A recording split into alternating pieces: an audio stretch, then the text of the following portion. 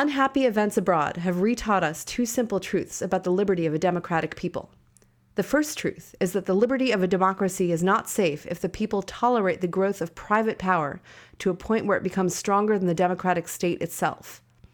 The second truth is that the liberty of a democracy is not safe if its business system does not provide employment and produce and distribute goods in such a way as to sustain an acceptable standard of living. Both lessons hit home. It has been well said that the freest government, if it could exist, would not be long acceptable if the tendency of the laws were to create a rapid accumulation of property in a few hands, and to render the great mass of the population dependent and penniless. Today, many Americans ask the uneasy question, is the vociferation that our liberties are in danger justified by the facts? Today's answer on the part of average men and women in every section of the country is far more accurate than it would have been in 1929. For the very simple reason that during the past 9 years, we've been doing a lot of common sense thinking. Their answer is that if there is a danger, it comes from that concentrated private economic power, which is struggling so hard to master our democratic government. It will not come, as some, by no means all, of the possessors of that private power would make the people believe, from our democratic government itself. That was Franklin Delano Roosevelt, April 29th, 1938, the message to Congress on curbing monopolies. We are very pleased today to welcome repeat pod offender Sohrab Ahmari. Sohrab, thank you for being with us to talk about your latest book titled Tyranny, Inc. So I got to ask you, was FDR right? He was dead on, Susannah, and thank you for having me. In fact, I could have used that as an epigraph for my book. As it happens, I used James chapter 5, verse 4 about those unjust employers who don't pay their workers, and a quote from a 19th century populist / progressive figure, Henry Damaris Lloyd, who said, "Our barbarians come from above." But I well could have used that excerpt from that speech, which is absolutely apt for a book that's fundamentally about the ways that private concentrations of power, if left unchecked, undo our highest aspirations as a political community to a small d democracy, to justice, fairness, etc. In other words, we risk having, and that's the thesis of this book, and I give an account of it through both reporting and then kind of long-form historical argument, that that private power, if left unchecked, threatens political democracy. It creates a society that is shot through with coercion, but which ordinary people can't resist that coercion precisely because it treats it as a private matter and therefore not subject to our collective political determination. And so in your book, Sohrab, which I immensely enjoyed reading, and I'm looking forward to what kind of reactions it gets when it lands. um, to be clear, the tyranny of the title, the Tyranny, Inc., um, you're focusing particularly on private coercion. Is that right? Yes. So there have been a number of books recently about the phenomenon known as woke capital, and I go out of my way to say that this is not one more right wing tirade against woke capital. In other words, the fundamental problem with the kind of coercion, privatized coercion, that is the subject of this book, is not the ideological color that it takes. The fact that the company that pays you abysmal wages, or that abuses its market power to erode goods that are important for our common good. The fact that that's all masked in a kind of woke regalia, or so external messaging that's about like LGBTQ rights and Black Lives Matter and so forth, that's not the fundamental problem. And in fact, the critiques that are just focused on the sort of cultural aspect are wittingly or otherwise helping uphold the current system. The fundamental problem is just vast disparities in power and vast disparities in the distribution of social income that creates a society where corporations can push us around culturally or ideologically, whatever the ideology may be, whether it's right wing, left wing, whatever. That's it's a sort of an epiphenomenon. It's a secondary knock on effect. The fundamental phenomenon, the one that I hope to focus the reader's attention on, is just the sheer ability of a company, typically in the employment relationship, but not exclusively, to coerce us, and that the ways that that coercion is upheld by our system, including through our government just refusing to act, refusing to regulate something because the premise is that this is a private zone and therefore we can't intervene. It really, I mean, it links very tightly with some of the things that you had been talking about, probably about 3 years or so ago, in the sense that although it's, sort of platform independent of left and right here, it can sort of use either side of the culture war as the thing that it's pushing. It is very linked to the idea of liberalism in the classical sense, because there's a way that this kind of power disguises itself by saying, well, you chose to click those terms of service. You chose to enter into this employee contract, which, I mean, the classic, I don't know if it was Dickens or someone like Dickens, but, he said both a rich man and a poor man are equally free to live under a bridge.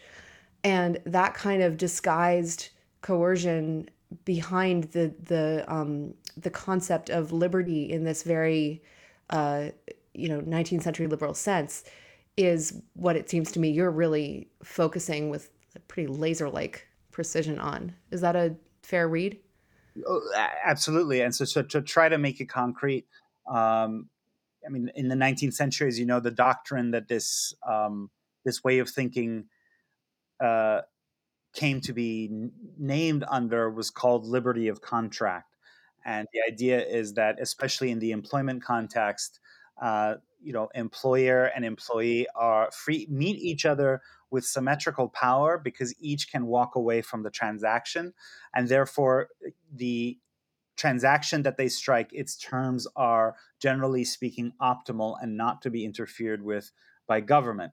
And this idea arose especially in a sort of 18th century context, when it was an age of what's called masterless men, right? There were artisans, yeoman farmers, merchants, mechanics, what they were called mechanics and engineers. And these men and women would meet each other in the marketplace at arm's length. They would transact. I give you my surplus apple, you give me your surplus honey, and we each walk away. And that's that. And so in a way, that doctrine of liberty of contract did make some sense in that context.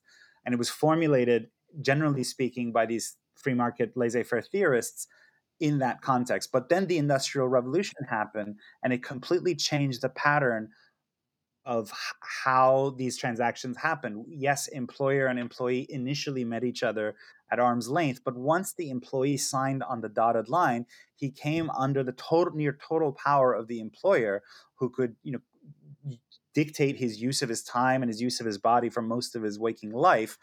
And because of the nature of industrial organization, the ordinary worker, couldn't walk away from his or her job the same way that the masterless men of old could, right? Because there were many, many more workers. They were all proletarianized, and this still is basically the condition that prevails. Most people are dependent for their basic subsistence on only being able to sell their wages. It's only a relatively narrow slice of society that has the financial and productive assets that allows them to employ others, and that it's they who can who can set the terms. For most other people, it's not the case. And so, just very briefly, I know that was a long-winded answer, but to give a concrete example of how this 19th century idea of liberty of contract, which was supposed to have been swept away in some ways by the New Deal. The New Deal was a recognition that that's not how the real economy works. We've just mentioned FDR at the opening, Susannah. We can talk about, for example, the abuse of commercial arbitration in the American workplace. Commercial arbitration is very, very old. Arbitration in general goes back to medieval times. It was the idea that instead of litigating their disputes, parties that were in dispute would have their disputes resolved by some other authority than like the courts. It was typically the church. So people would have like land disputes, feuds between families that were bound by marriage or what have you, and then on law day they would sue each other. But there was this alternative called love day when they would meet each other, and the church would quickly sort of mediate between their conflicts. This is a very old idea.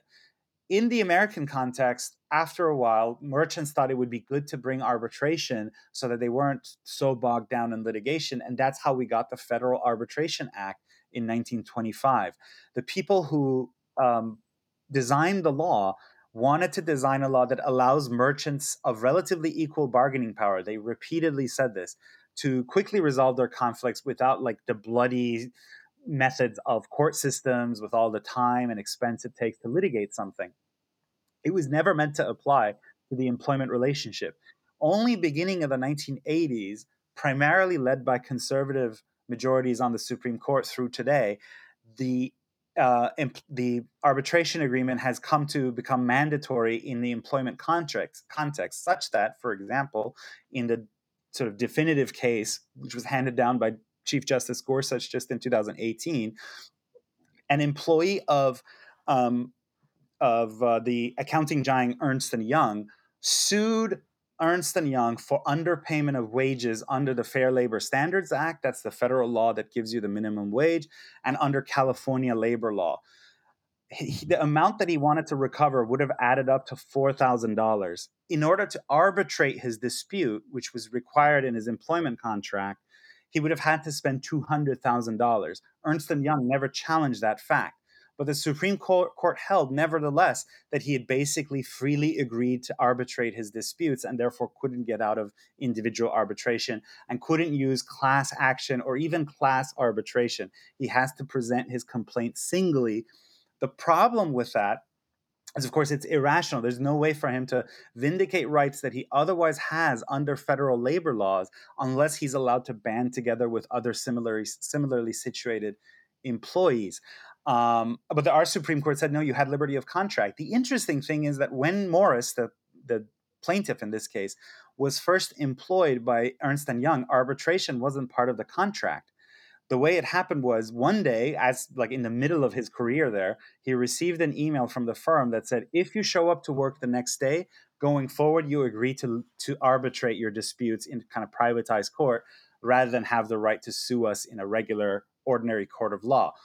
And the idea of free market liberty of contract in the 19th century sense, which you mentioned, Susannah, is basically that at that point, Morris was free to walk away from the deal. But in reality, no one does that. You show up to work the next day because you need a paycheck. And so this is how this insidious way of pretending like there's a symmetry between the two parties, that therefore they can really optimally contract without state intervention to make sure it's fair, is still operative in our economy. We think that like that era is over. It's not really. It's the norm for most workers governing most issues in the workplace. What's exciting to me about your book is that like so many, books that we have both read 1,000 of start kind of like focus their genealogizing or like historical understanding of how we got where we are, specifically on ideas in particular. This obviously started with Richard Weaver, and like, so you basically end up blaming William of Ockham and the bad ideas that are behind what's come to be kind of our contemporary liberal or progressive or right liberal, world.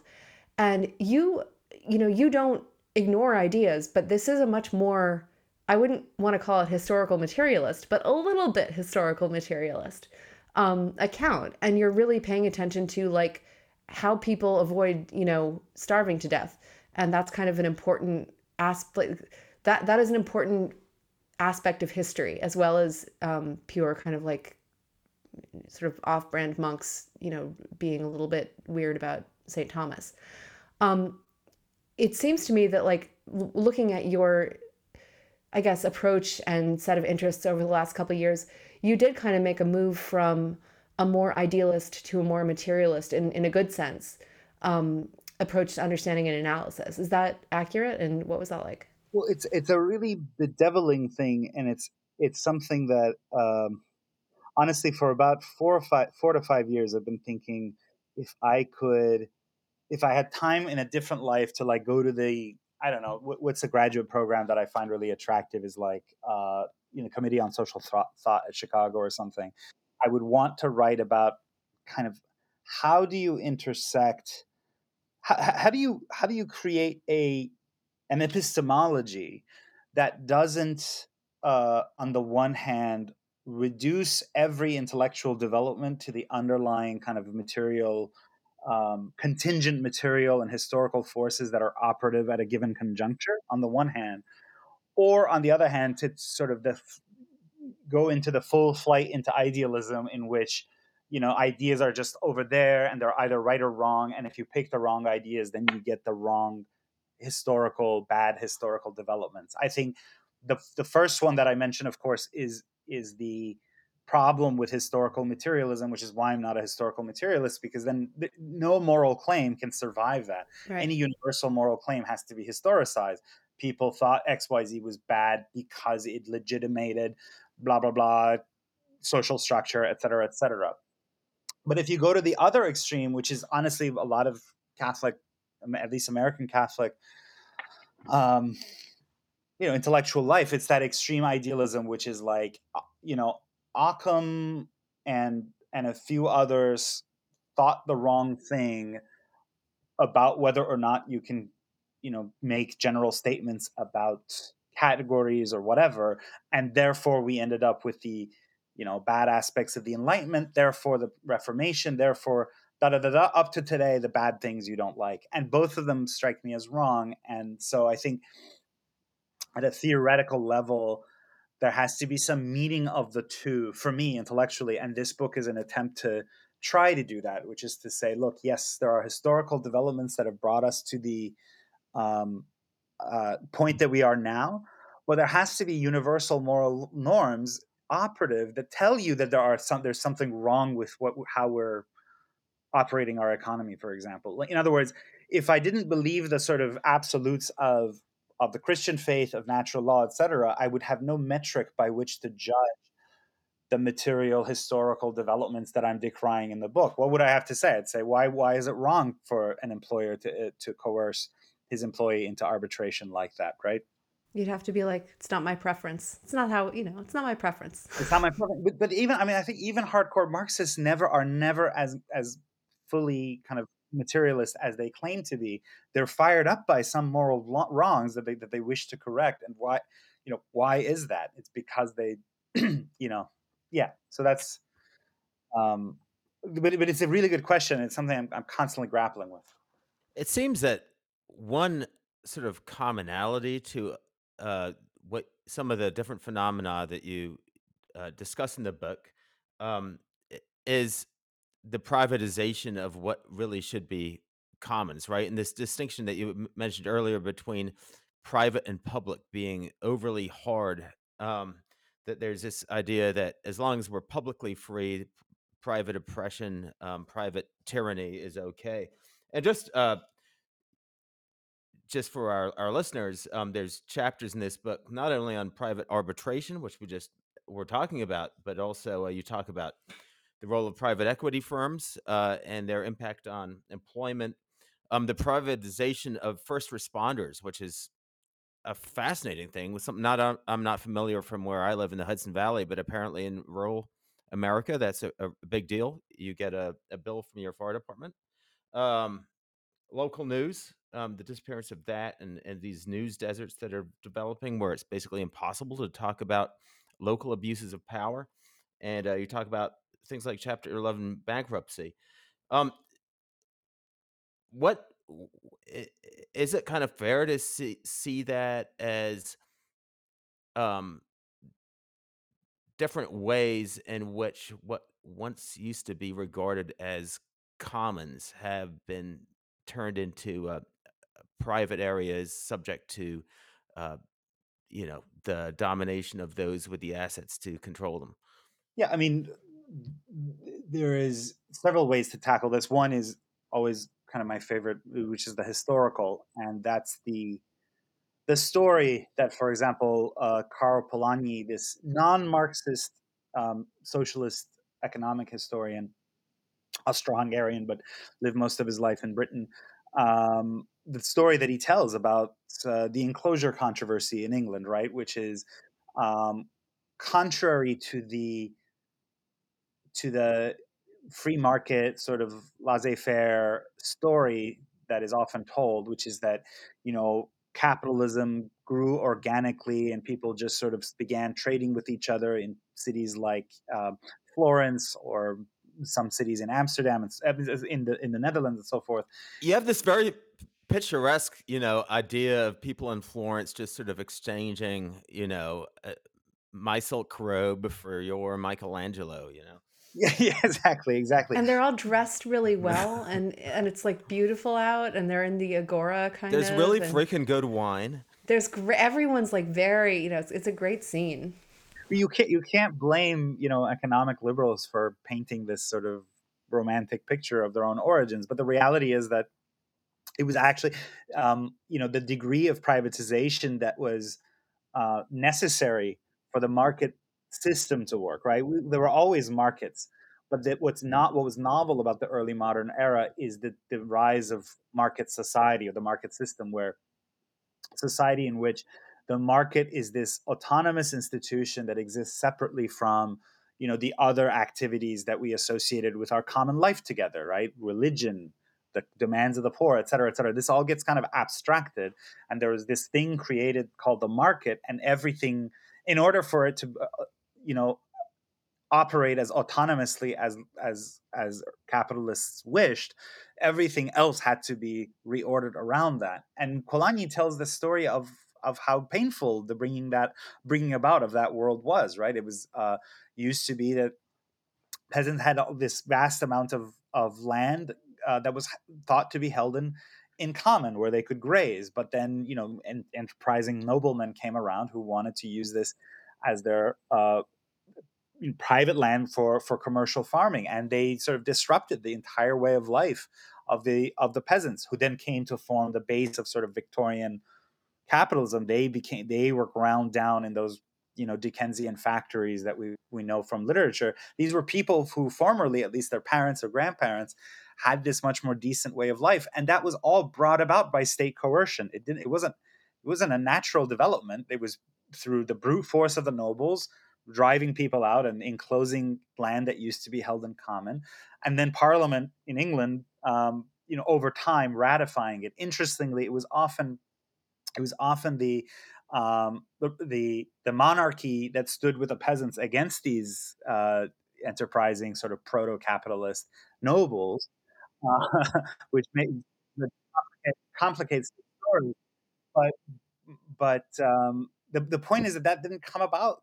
There's nothing natural about that. It was the result of political choice, political coercion, which was legalized or written into law after the fact. And so today, the same thing happens. A lot of the transactions that are the subject of this book, which I describe as private tyranny or private coercion, it doesn't happen naturally. For it to happen, the state has to give it its own sanction, right? So that certain goods that used to be thought as untouchable because they were part of the commons were treated as things that could be up for sale.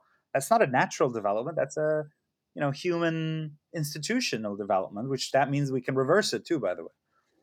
Yeah, I will just give a quick shout out for anybody who's listening to this and would like to learn more about this story of enclosure of the commons. We have a great article about it in our new issue on money by Jack Bell on it's called Saving the Commons. And in there, there's this amazing factoid that I believe over the course of the enclosures, like 1/5 of the land in England went from being commonly held to forcibly privatized to the benefit of those with the power and the assets already. Today, I mean, one thing that jumped out at me from your book that I've been thinking about is time itself is a kind of commons, right? And the growth of kind of just-in-time scheduling of workers outside of the traditional workday. Uh, doesn't seem quite as obvious as a form of enclosure as grabbing the land where you used to have your goat away. But it really is the same. You tell a pretty um, you know, uh, horrible story, which of a young mother who basically finds it impossible to take care of her newborn because her job can't give her the hours when she's meant to work uh, in enough time to get childcare.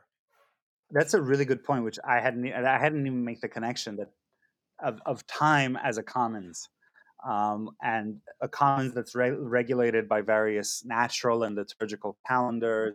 Here's the time to celebrate my wedding. Here's the time for me to, be with my newborn. Here's the time for et cetera, et cetera.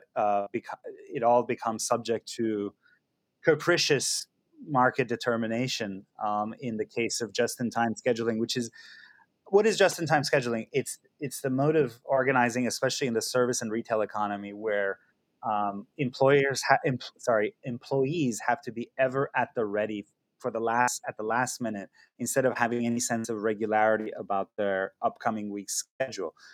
This is a new development. Workers tended to have more notice about, okay, I worked Mondays, Wednesdays, and Fridays, but I have Tuesdays and Thursdays off. That's when I spend with my sick kid or with my, ailing old grandparents, whatever you might have. Um, it's become ever more common. In fact, about a third of the Americans who work in restaurant and retail, which is a huge share of Americans, that's 25 million Americans work there. A third of those people don't get they get less than a week's notice about their upcoming schedule. Now, it's very obvious. I mean, there's studies for everything, but they should be, you know, common sense, right? These people suffer a lot because of that precarity. How do they suffer? Their children tend to have all sorts of worse outcomes in terms of development, in terms of behavior in school, getting into fights, academic outcomes. Um, it's bad. The workers themselves say that the precarious wages that comes as a result of precarious scheduling, the wages aren't even as bad in terms of in their mind as just the sheer fact of the precarity of scheduling.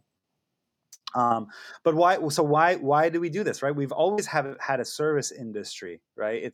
It's a relatively new development that they use algorithms to schedule people's times this way. Well, it's a way to shift more of the costs associated with doing business to workers. What do I mean by that? If you have a normal schedule for your workers, you assume that, look, there are going to be moments of low demand for my services, okay, and the employer and the employee will eat some of that cost in a relatively equal way, right? And then we share the burdens. But if you schedule things this way, when this last minute, just in time scheduling, you offload all the costs associated with low demand onto workers. It's up to you. You're dealing with the consequences that there might be low demand at a point, and that's when I won't call you. Or they use something called clopening schedules. Like close, opening and closing. Clopening. What that means is that the workers only work like an hour and a half or 2 hours at the opening of the store, and then there's like a 3 hour break in the middle, and then they work 2 hours at the end when it's closing time, because that's when it's busy. So the all the negative effects that are associated with potential low demand gets offloaded into the worker and his or her family members. So this is kind of the scheduling version of what are called negative externalities. So you might think of like an oil company who just, for example, that you might call Exxon, who just, for example, might spend 100 years, dumping its miscellaneous sludge into Raritan Bay in New Jersey, because it's cheaper than dealing with it without dumping it into this commons, this literal commons of the citizens of New Jersey, who deserve consideration despite being from New Jersey. So that's the kind of like it's negative externalities, but it's kind of the time version of that. Is that accurate? No, it absolutely is, and it in a way, now that Peter has expanded our definition of the commons, you think about the body of our common people, of us, our bodies as part of the commons that should have some sense of predictability, of rest. This is stuff that typically people in the white collar professions still take for granted, but people in the pink and blue collar professions increasingly can't. And if you've read the book, it's full of frustration for my own side, as it were, which is namely a certain kind of conservative Christian who decries various social phenomena, like people aren't getting married, people aren't having children. Um, why do people seem so uh, filled with ennui and aren't civically engaged, aren't going to churches, etc.? And those are all really legitimate concerns to have. But some, not all, some conservative Christians have historically had this tendency to never connect those cultural phenomena that they rightly decry to the potential material causes, to the way we organize our political economy. So that if you do that to someone's soul and body, you sort of demand that they work with no sense of predictability about their schedule, only 2 hours at the opening, 2 hours at the end, which means their wages are precarious as well. All that does to their other relationships with their, children, spouse, elderly, etc., and then wonder, well, why are they like this? Right. Why are marriage and birth rates going down, and why are people bowling alone? Right. This is honestly, Saurabh, it really feels to me like the work that you're doing in this book is most similar in a way to the kind of work that people like Leah Labresco or Mary Harrington or Louise Perry are doing, looking at kind of like the relationship between the material reality of women's bodies and the economics of the sort of economic effects of things like the pill and the sexual revolution. Obviously, decisions about sexuality are moral decisions, but by purely moralizing everything having to do with sex and not kind of recognizing both the materiality of women's bodies and the materiality of like the economic and chemical things that we do to ourselves and each other, you're kind of like ignoring a huge part of reality. And it seems like you're trying to do that in a weird way with economics more broadly. It just feels like a similar project to me. I'm happy to be counted among the ranks of those women, many of whom I consider friends and allies in the fight. The only thing I would add is, in my case, in a way, the problem is framed more simply, right? In other words, or rather, the solution is, to me, not that complicated. Right? We did have an economy in which, uh, working class people got a fairer shake. The social income was distributed a little bit more equitably. Uh, People got vacations. People got a sense of investment in their work. They got a say through unions, etc. And I'm talking about the period roughly between 1945 to whenever neoliberalism began, which is maybe the 1970s. Even 73 is often a year that's used for that. And so there are certain things about the period which are specifically contingent to that time, and it would be foolish to try to reproduce every aspect of it. But some of the elements of that class consensus or class compromise are transhistorical, right? If you raise up workers' countervailing power through labor unions or through minimum wage laws, then the distribution of the social income will be a little bit more equitable. And by the way, this was a period of extreme dynamism in the U.S. economy. This was a period of mass manufacturing, the period of some of the most innovative companies that we now think about, innovations that were actually useful as opposed to like weird apps that help you, customize your exactly what kind of porn you want, but like real things that were useful. That was a great time for all of that. So, I'm not saying I differ from the women that you Mm-hmm. named. But in my case, It's broader. people, it's broader, but also people might be surprised at how given my reputation or some of the other stuff that they've read, how humdrum in a way my solutions are. It's like, you know, John Kenneth Galbraith, FDR, the New Deal. There's a lot of wisdom there that we can, apply to our age. Again, taking into account economic conditions have changed. You have to adjust for certain things. But for example, the idea of countervailing power, which we owe to Galbraith, is not like limited to the mid-century. It's still applies. You can still help raise up countervailing power, and so create a condition in which the power and income are distributed a little bit more equally, and a lot of good flows from that. Just a little housekeeping. Don't forget to subscribe to this podcast on iTunes. We'll be back with the rest of Peter's and my conversation with Sohrab after the break.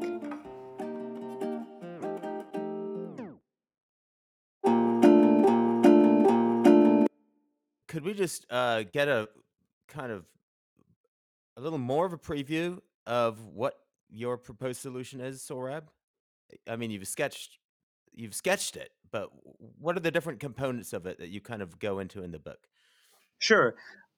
So a lot of the conditions we suffer from today are similar to the ones that prevailed in the late 19th century and early 20th century. You had vastly unequal distribution of income and power between the asset owning class and the assetless class, or the assetless majority. You had, as a result, a lot of rich people having a lot of money to do dangerous financial speculation that was not necessarily productive, and in fact was destructive often. And all this created a society eventually that came to a crash during the Great Depression, because you had workers who they weren't paid enough to buy the goods that they were producing. So it eventually led to a kind of demand crisis, and you had the Great Depression and the two world wars, etc. I'm not saying that this single explanation explains the world wars as well, but just an era of like crisis upon crisis. And then you had a new consensus emerge during the Depression, and then solidified post-war. And it was a bipartisan consensus. It was upheld not just by FDR and labor progressives, but also by conservative figures like President Eisenhower and Nixon. You could call it a sort of FDR, Eisenhower, Nixon consensus. And the fundamental basis of that, I argue, was the notion that bigness isn't necessarily bad in our economy. So it's not, the idea isn't necessarily that you have to break every large concentration of power down to size, because in many cases, actually, the large companies, for all sorts of reasons, were socially productive. Like they're the ones who can afford put vast amounts into technological research, for example, or because if you have a ton of small companies competing in certain kinds of industries like railroads, it creates dangerous competition, and you have a whole cycle of bankruptcies, and eventually one big one or two big ones will emerge among them anyway. Rather, the better way is to raise up the countervailing power of people who are subject to the coercion of the large. What does that mean? If in situations where you have only two or three sellers in any given market, you could do two things. You can break up the big sellers, but like I said, in many areas, that's actually not productive. It causes all sorts of social disruption. Or you could raise up the power of people on the other side of the market. So, for example, buyers. So, if you have a few companies that manufacture washing machines, and they're the sellers, the department stores of old, like Sears, would just organically countervail the power of the sellers, and they would pass on the savings to consumers. And it was everyone. It was like win-win-win. Everyone's happy on every end.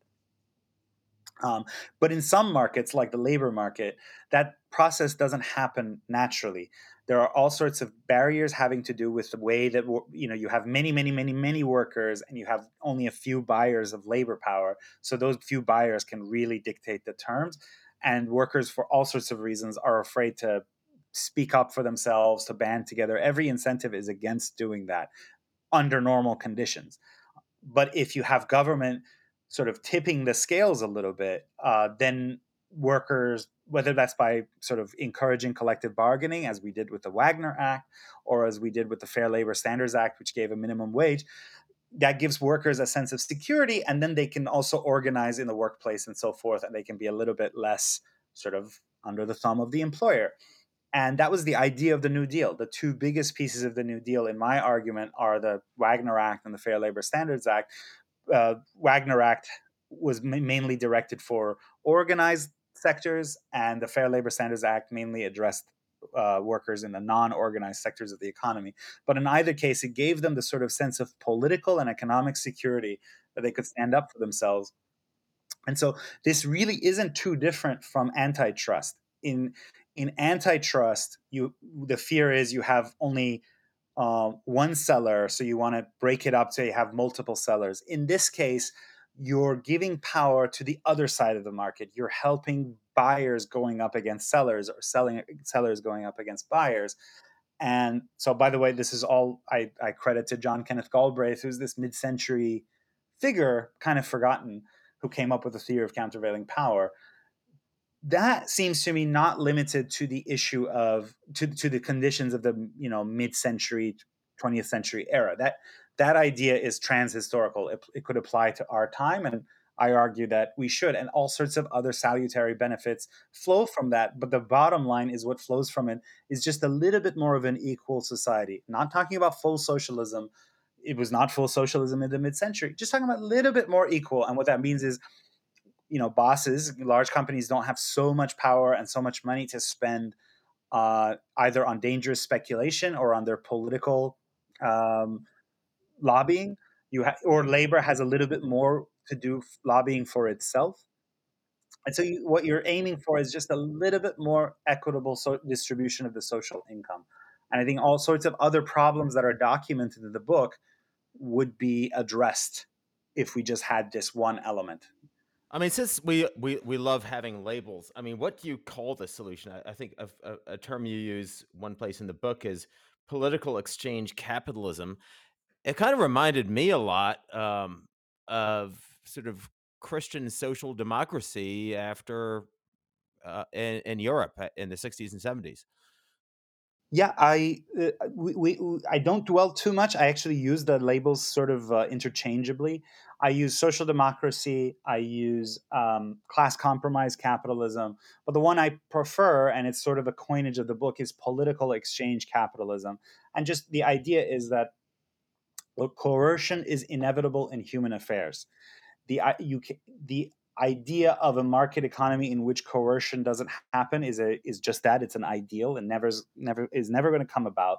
And if you cling to that idea, what you'll get is an economy that is shot through with coercion, but it's coercion that can't be resisted, can't be challenged, because we don't even recognize it as coercion. So instead, we should try to recognize, look, coercion is inevitable, but the people who are subject to coercion should be given a say over its extent, over its ends, over its means. And what you get as a result is the asset-less many coming to give some sort of active assent to the system as a whole, rather than just experiencing it as this thing that happens to them and they tolerate it because they need to earn a paycheck. And so the market exchange becomes subject to political exchange, hence the name political exchange capitalism. But the idea is not anything new. Like you said, it's Christian democracy, it's social democracy. Another term that is used by David Harvey, the Marxist economist, is embedded liberalism, right? Liberalism, meaning market liberalism, if it's not embedded, it just terraform society in really destructive ways, and we see that today. So embedded liberalism was the 20th century idea that you take the market, but you embed it within larger political structures and give and take, all the things we associate with a good society, right? We associate a good society with one where you have some say over the things that happen to you. If something bad happens, you have some procedural right to sort of challenge it. You can band together with your fellows to demand something that you think requires change, etc. Those are the things that we associate with a good politics. And the idea of political exchange capitalism is that the market should also be embedded within these larger structures of give and take, of due process, of the opportunity to challenge, et cetera, et cetera. So just to kind of bring it down from the sort of very 21st century, but, looking back to the 20th century and kind of policy-ish and political economy approach, I do think that your use of scripture as the kind of kickoff quote in the book points to, and then even just reflecting on the word tyranny that you used to describe this, just sort of does point to there's a very, very universal sort of principle that we're talking about here. So tyranny is the use of power to benefit your private good at the expense of the common good, or the good of your employer or your debtor.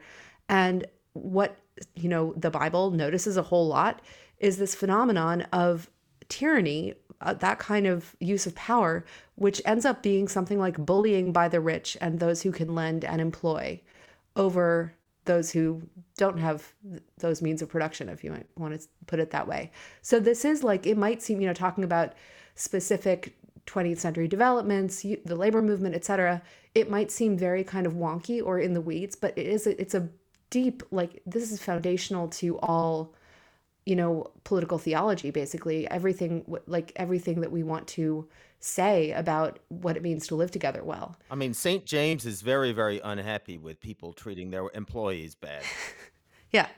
And this is not a different kind of thing. Like, it can be mystified. It can be, there wasn't the kind of corporate consumer capitalism that back then, but like, it's the same thing. It's the same phenomenon.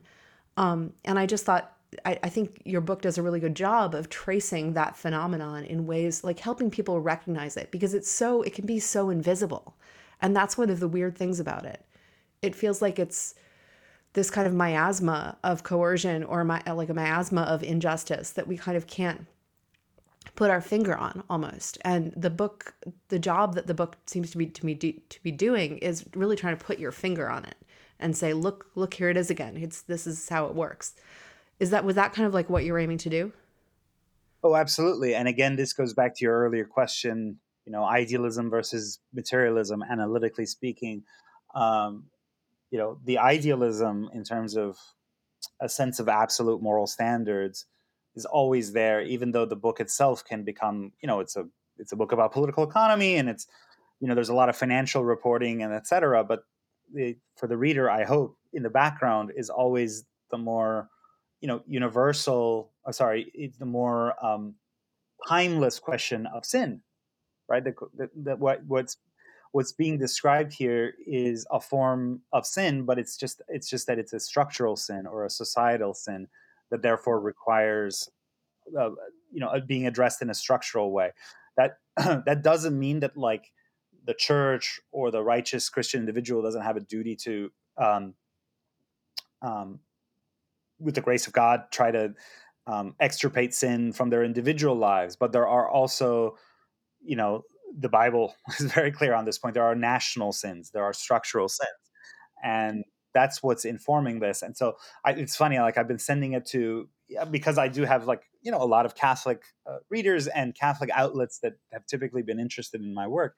And I have to preface it in this way. I'm like, if you flip through it, other than the epigraph, Catholicism or Christianity isn't necessarily in the foreground of this book, but I would argue it's everywhere in the background. Well, I mean, Leo the 13th is all through this, right? He is, and Leo is there explicitly. I now forget. Yes, I have this very good trick, which is the opening of Rerum Novarum, his encyclical on labor and capital. The opening of it, because it's written in the 19th century, it's a certain kind of tone, and it's describing a kind of industrial and moral apocalypse, right? That like workers are oppressed. There's rapid development of industry, but there's also rapid development of inequality and lots of people who are dispossessed, etc. And so in the book, there's a point, and this is kind of a spoiler, but I quote it. I'm like, as Marx wrote in the 19th century, and I quote Rerum Novarum, and then I sort of I'm like, oh, actually, no, that wasn't Marx. That was Pope Leo. I really enjoyed that trick. You got me. You do that a couple of times. Like you do that in the opening as well. Yes. No, but I think since this is, a Plow podcast and we're a Christian magazine, it's worth underlining that what we're talking about is not just political economy out there, um, but something that's actually pretty central to the traditional Christian faith. I was just reading Ambrose of Milan a bunch, and he has this incredibly strongly worded um, sermon on the story of Naboth, the man whose vineyard was stolen by Ahab, the evil king of Israel. And he really then turns it right around and as Ambrose was known to do, kind of nails the wealthy landowners in his congregation who were just sitting there, and I imagine everyone would have been looking at them, because, as he preached to them about basically enclosure of the commons, grabbing grabbing lands that the poor had used to live from in order to expand their estates. Woe to you who add house to house and field to field, because you're going to end up alone, which is such a bleak and terrifying. What a powerful, powerful piece of scripture that is. Wow. You're going to end up alone. It's incredible. So the privatization of wealth that should somehow be serving the common good, I guess. I mean, we're all agreed here. We're not going to fight with each other about it, although we might have some disagreement about how to get there. Um, is not just sort of a wonky economist thing. It really is, from a Christian perspective, a pretty central concern that we should really be caring about. Amen. I mean, I'm preaching to the choir here, but it's worth saying. This is such a plowish book. This is almost more of a plowish book than I suspect other podcasts and interviews I'll be on won't be so full of comedy and mutual agreement. I was recently at a Christian conservative event, Sohrab, that I will not name, but it was a Christian event dedicated to the veneration of um, Saint Milton Friedman, and there was, a person you mentioned in your book, but not in complete agreement, right? Um, this idea, which you call market utopianism, maybe other people have too, but it struck me from your book as a really good one. This idea that markets somehow magically do away with any form of coercion in economic affairs. They just by themselves sort of infuse it with freedom, and all that sense of one person dominating another just kind of goes away, because it's a market. They were very concerned, actually. I think your name was mentioned, by younger conservatives, who are straying from the Friedman and Hayek path. Pete. I think the way you described this was they were girding their loins against Sohrab. I mean, How do you respond to that very predictable critique, right? That basically markets, Hayek, as you write in your book, was responding to a kind of fear of collectivism that had to do with his own experience of fascism and Bolshevism. And he kind of saw the market as this way for the individual to carve out a realm of freedom. And for decades in this country, most Christian conservatives saw things the same way, right? And uh, they've seen this kind of call to more collective active action, what you call a sort of politics, right? As something that's threatening to the individual rights and dignity of the person who's sort of virtuously making their way in the world. I would just say that there's many ways to tackle this, but the first one is if you're a Christian and you want to have some fidelity to the Christian tradition of thinking about uh, society, politics, and political economy, if you think that's important, you have to recognize um, that free market libertarianism, or especially you would call Hayek and Friedman really neoliberals, and we can talk about the difference between old school, libertarianism or classical liberalism and neoliberalism, very roughly. And I borrow this from the political theorist Wendy Brown. Classical liberalism is the state should leave the market alone. Now, for all sorts of reasons, that was flawed because the state creates the market, as Polanyi taught us. Um, the market's operation touch all sorts of public issues that we should care about, and therefore public and private are really far more intertwined than classical liberalism admits. But neoliberalism goes even further. Neoliberalism is a tendency represented by Hayek, by Friedman, by the people around what's called the Mont Pelerin Society, Karl Popper, later on put into practice by figures like Margaret Thatcher, it goes even further. And Tony Blair, Bill Clinton, etc. It suggests that not only should the state leave the market alone, but the market should govern the state in some ways. That is the um, that the benchmark for whether or not the state is doing things the right way is set by the market, by sort of market type standards of always quantifiable outcomes. And if the state provides any service, it's sort of just one more competitor in the market, and it has to prove itself in market terms.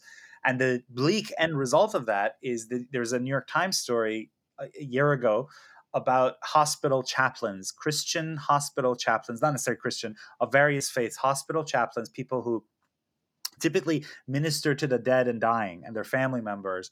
And they would find themselves having to show quantifiable gains. They have to show quantifiable results. So that's neoliberalism. It goes even further, right? It treats all sorts of things that ordinary people think of as public, like firefighting, water. Those two are market products, and they should be governed by the rules of the market. So that's the difference between the two. But okay, so now back to the main question.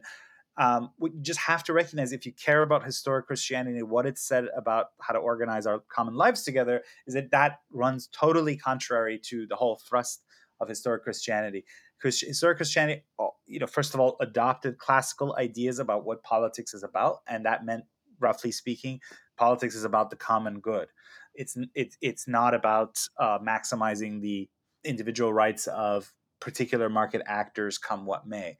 So you have to. There's a sort of choosing. I think the most honest of these people, like the late Michael Novak, right? The Spirit of Democratic Capitalism. The more honest of them, like he did, he would just say, "Look, the Pope said some stuff about economics, but the popes didn't really know, and the economics is up to you to decide individually. And here's, the market really is the best way. Leave it at that." I think if you read The Spirit of Democratic Capitalism, more or less that's the posture that it takes. That okay, yes, they said some things, but if you're serious as a young Christian, you want to think about what the church is taught about economics. Well, it's taught the common good. It's rerum novarum. It's Catholic social teaching. It's a recognition that classes are, we don't live in a classless society, that we live in societies that are riven by class, and that the higher owes something to the lower, that there is such a thing as a common good that we should collectively secure, that workers have certain rights which they can only collectively secure. That is the upshot, kids, of rerum novarum, that there are certain rights that workers have, rights that adhere to them not as a matter of charity but justice, and that they, in certain cases, they can only secure them collectively, and therefore that's legitimate. That's why the church has historically supported labor unionism. It's why someone like the late Benedict XVI said social democracy is attuned with Christian social teaching, and has produced a great flowering of human flourishing, etc. I'm only slightly paraphrasing. So the point is that the tradition that you honor is not straightforwardly a Milton Hayek tradition. So that's my initial answer. That's not what. And Hayek is very interesting. Hayek, on the one hand, says, this kind of individualism that he recommends goes back to the very origins of the West, I guess, like classical and biblical thought. And then at the same time says, thank God the modern sort of Enlightenment liberal era came around, because we could finally be free. Which is, you can't say both things. Is this idea of this kind of individualism embedded at the origins of the West, or is it a new thing that it's a gift of capitalism and modernity? Those you can't hold both of those without violating the law of non-contradiction. Mm-hmm. So that they did their best. This dream of escaping human community and the needs to negotiate. Yeah. I mean, it is, I hate, well, man, there's so many rabbit trails that are in my mind right now. And one of them is like Francis Bacon and the metricification of society, but I think we probably shouldn't go there. So we should probably get to our closing questions, we Susannah, should, because otherwise. Yeah. Okay. Hang on. Yeah. So I guess there was part of Pete and I were kind of thinking like, you're going to get some wild responses. And I bet like your book tour is going to be like basically bananas in various ways. And we almost would like to hear the stories after it. But I also bet that you have had so far some pretty interesting both pushbacks and have found yourself with some pretty interesting bedfellows in agreement. So what have been the kind of like wildest like responses and agreements that you've had in writing this book and reporting it, etc.? So to be honest, and this is very auspicious, I'm delighted because, as I mentioned at the beginning, this is the first interview whatsoever that I've done about this book, period. Really? First. Yes. Aw. I haven't done any interview. This is the very first one because you were so quick to say, let's schedule it. A lot of people said, great, let's talk in July because the book comes out in August. So, I'm dating the podcast right now. We're recording here in May. The book won't be out for another 3 months. So it's a little bit hard to answer that. But I will say, yeah, I mean, I've presented pieces of the book in Catholic universities, plural. And I've had a lot of young people say, well, I've read Thomas Sowell and he says that, minimum wages are really bad for workers. I'm like, well, my answer has been, well, why is it that like working class people, whenever they've been able to fight politically, they fought for, minimum wages? Is it like you really think they don't know what? That's a very simple answer because free market theory is, in theory, again, prepared to have. There's this reductio ad absurdum of letting wages fall to nothing so that everyone, can find the job that they can optimally do.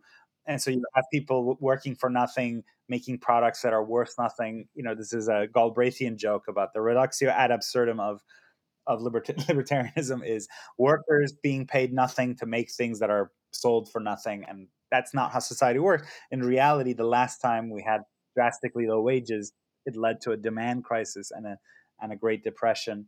I think that's and it's sad, I guess. The reason I'm mentioning this as a reaction is that in a Catholic university, the first thing a young person raises his hand to object to is like, do we really need minimum wages? Which is, but, on the other hand, I'm very proud of the fact that I've written the only book that is blurbed by both Slavoj Žižek and Freddie de Boer on one hand, and on the other hand, Senators Hawley and Rubio. I don't think there will be another book that cast of characters is going to collectively blurb.